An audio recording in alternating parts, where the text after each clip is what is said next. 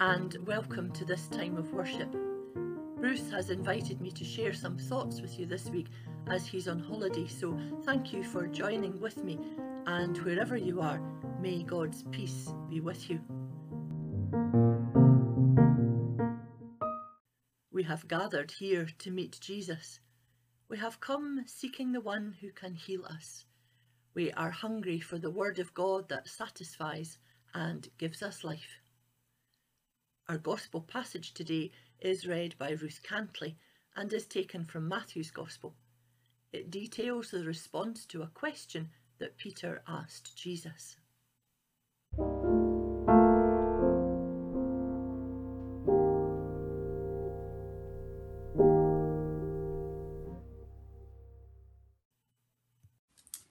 Our reading this morning comes from Matthew's Gospel, chapter 18, and reading from verse 21. Forgiveness. Then Peter came and said to Jesus, "Lord, if another member of the church sins against me, how often should I forgive? As many as 7 times?" Jesus said to him, "Not 7 times, but I tell you, 77 times.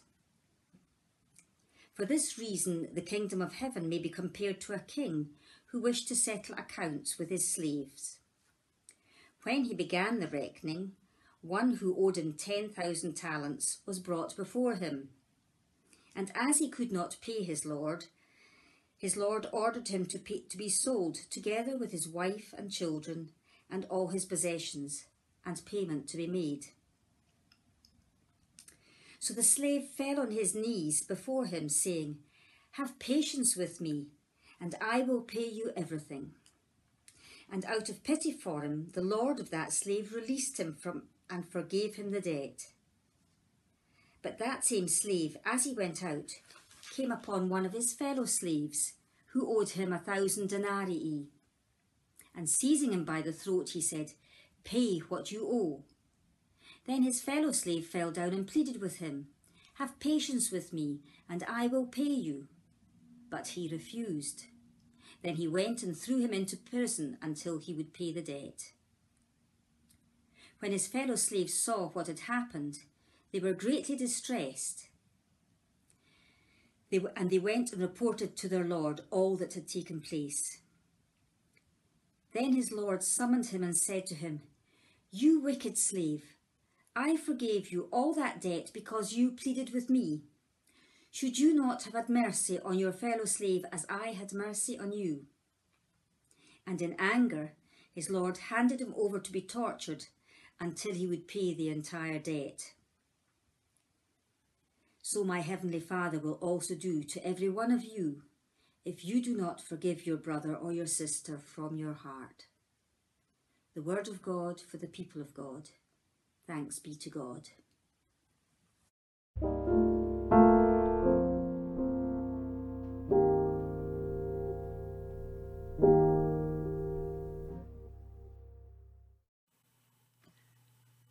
Let us pray. Bless, we pray, the words of my lips and the meditations of all our hearts, that they may be pleasing to you, our Rock and our Redeemer. Amen. How many times do I have to tell you to keep your elbows off the table? Seems to be an oft-repeated question that I remember from my childhood. For you, it may be a different question. How many times do I have to tell you to put the top back on the tube of toothpaste? Or even something as general as, how many times do I have to tell you that's not the way to do it? These are rhetorical questions, and they're usually tinged with exasperation that comes from repetition. But for Peter, the question, "How many times should I forgive my brother?" was not rhetorical. In fact, he even answered the question himself. Peter thought that 7 was a good answer to give. I wonder why he picked that number. Well, in Hebrew law, there was a ruling that said, if a man commits a transgression the 1st, 2nd, and 3rd time he is forgiven, the 4th time he is not. So perhaps Peter reckoned that to double 3 and add an extra time for good measure was as good a way to calculate the answer as any other. And he hoped that Jesus would be satisfied with his magnanimous mathematics. He really was trying to go the extra mile when it came to forgiving whoever it was that had upset or offended him. But Jesus answered him, saying, "No, not just 7 times, but 70 times 7. Well, that's a bit much, isn't it? I mean, how would a person keep track? 70 times 7, that's 490 times we must forgive someone. That's about impossible to keep track of, isn't it? In this digital age, I'm sure an app could be developed that would register every time you said, "I forgive you," but for many people a notebook might be preferable. No problem with that if you happen to forgive someone at the top of a mountain where there's no signal. And then, what happens when we get to 489? Do we choose carefully the last person to receive our forgiveness? And then, what happens when we have used our full allocation of 490? Do we go back to being angry and hateful? All a bit ridiculous, don't you think? Yet, people do it all the time. Keeping score in matters of forgiveness is not only ridiculous, it's harmful. Not just to the person we are resentful or angry at, but to ourselves. The fact is that in matters of forgiveness, the person who keeps a score is almost always the biggest loser. But back to our gospel passage. As was very often the case, Jesus answers a question by telling a story. On this occasion, it was about 2 men, a king, and the matter of debt repayment. The debt of the first man was absolutely huge, but despite the enormity of the debt, the king was prepared to cancel it and forgive the man. Now, rather than rejoice in his good fortune and share that joy and happiness with others, the man decides that it's time to call in the debts that are owed to him, which are minuscule in comparison. He strode right up to the other man, took him by the scruff of the neck, and demanded payment there and then, and no amount of pleading had any effect. Fortunately for the second man, there were witnesses to this rough treatment, and before he knew it, the first man was back in front of the king. "You should have had mercy on your fellow servant, just as I had mercy on you." And having said this, the king promptly threw the man into jail. Not a happy ending to the story for him then. A Methodist theologian, William Willimon, wrote, "Forgiveness is not natural. It is not a universal human virtue. And if forgiveness is not naturally within us, then for the good of our health and for the good of our families and communities, we need to learn how to forgive. When we are able to humbly admit that we have needed forgiveness from another, we are in a better position to offer forgiveness to someone who has hurt us. Learning to forgive others releases burdens and brings freedom back to our heart. It results in less stress, less hostility, lower blood pressure, and reduced symptoms of depression. If we remember how much mercy God has shown us, if we allow the incredible wonder of His grace and His forgiveness to fill our minds and our hearts, then we will, in turn, be more able to forgive others. And that's the message of the story. No matter how deeply we have got ourselves into a mess, we can come to God, ask for His forgiveness, and have a fresh start. Sometimes circumstances might keep us from forgiving, and sometimes, too, forgiveness is not accepted, and old wrongs simply can't be made right. Too much time has passed, or too much has changed. So if it seems to us that it is too late, again we can pray to God, because a fresh start is possible. God gives us one, and when we ask Him, He will help us to do the same thing for others. He will help us to forgive and make us whole, so that the words of the Lord's Prayer ring true. Forgive our sins as we forgive those who sin against us. One of the most wonderful prayers of forgiveness that I have come across was found in Ravensbrück concentration camp, and I'd like to finish by reading it to you. O Lord, remember not only the men and women of goodwill, but also those of ill will. But do not remember all the suffering they have inflicted on us. remember the fruits we have borne thanks to this suffering, our comradeship, our humility, our courage, our generosity, the greatness of heart which has grown out of all this. And when they come to judgment, let all the fruits which we have borne be their forgiveness. Amen.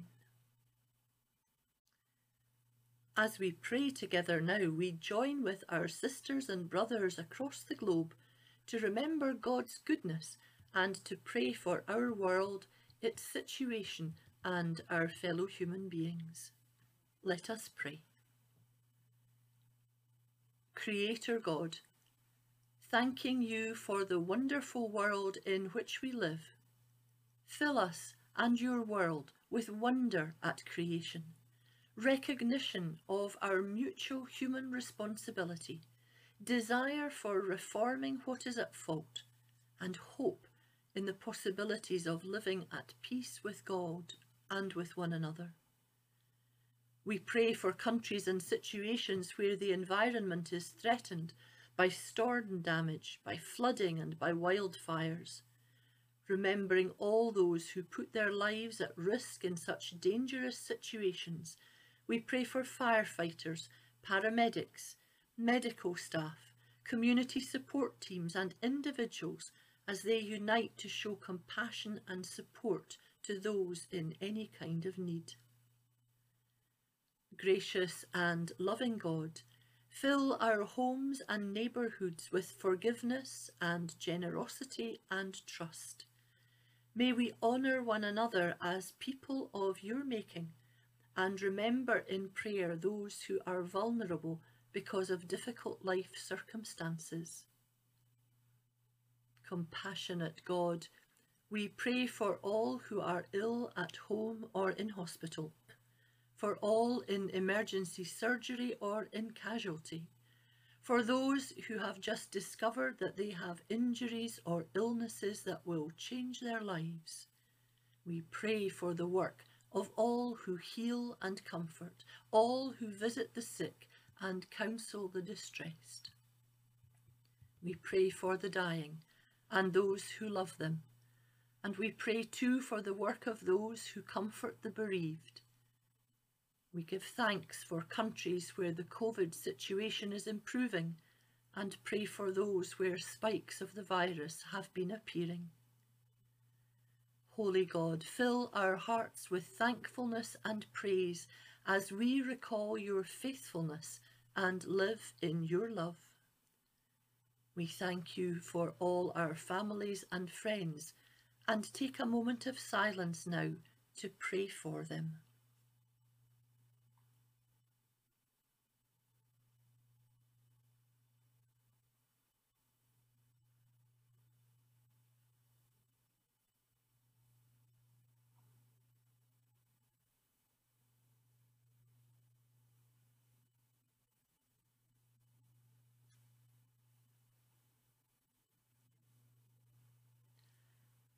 Hear us and help us to see you this day as we pray together in the pattern for prayer that you shared with your first disciples. Our Father in heaven, hallowed be your name. Your kingdom come, your will be done on earth as it is in heaven. Give us today our daily bread. Forgive us our sins as we forgive those who sin against us. Save us from the time of trial, and deliver us from evil. For the kingdom, the power, and the glory are yours, now and forever. Amen. Thank you for sharing in this time of reflection and prayer, and as it comes to a close, go out into the world in peace, love God with all your heart, be challenged by the Spirit's promptings, hear the call to serve Christ and be obedient to God's will.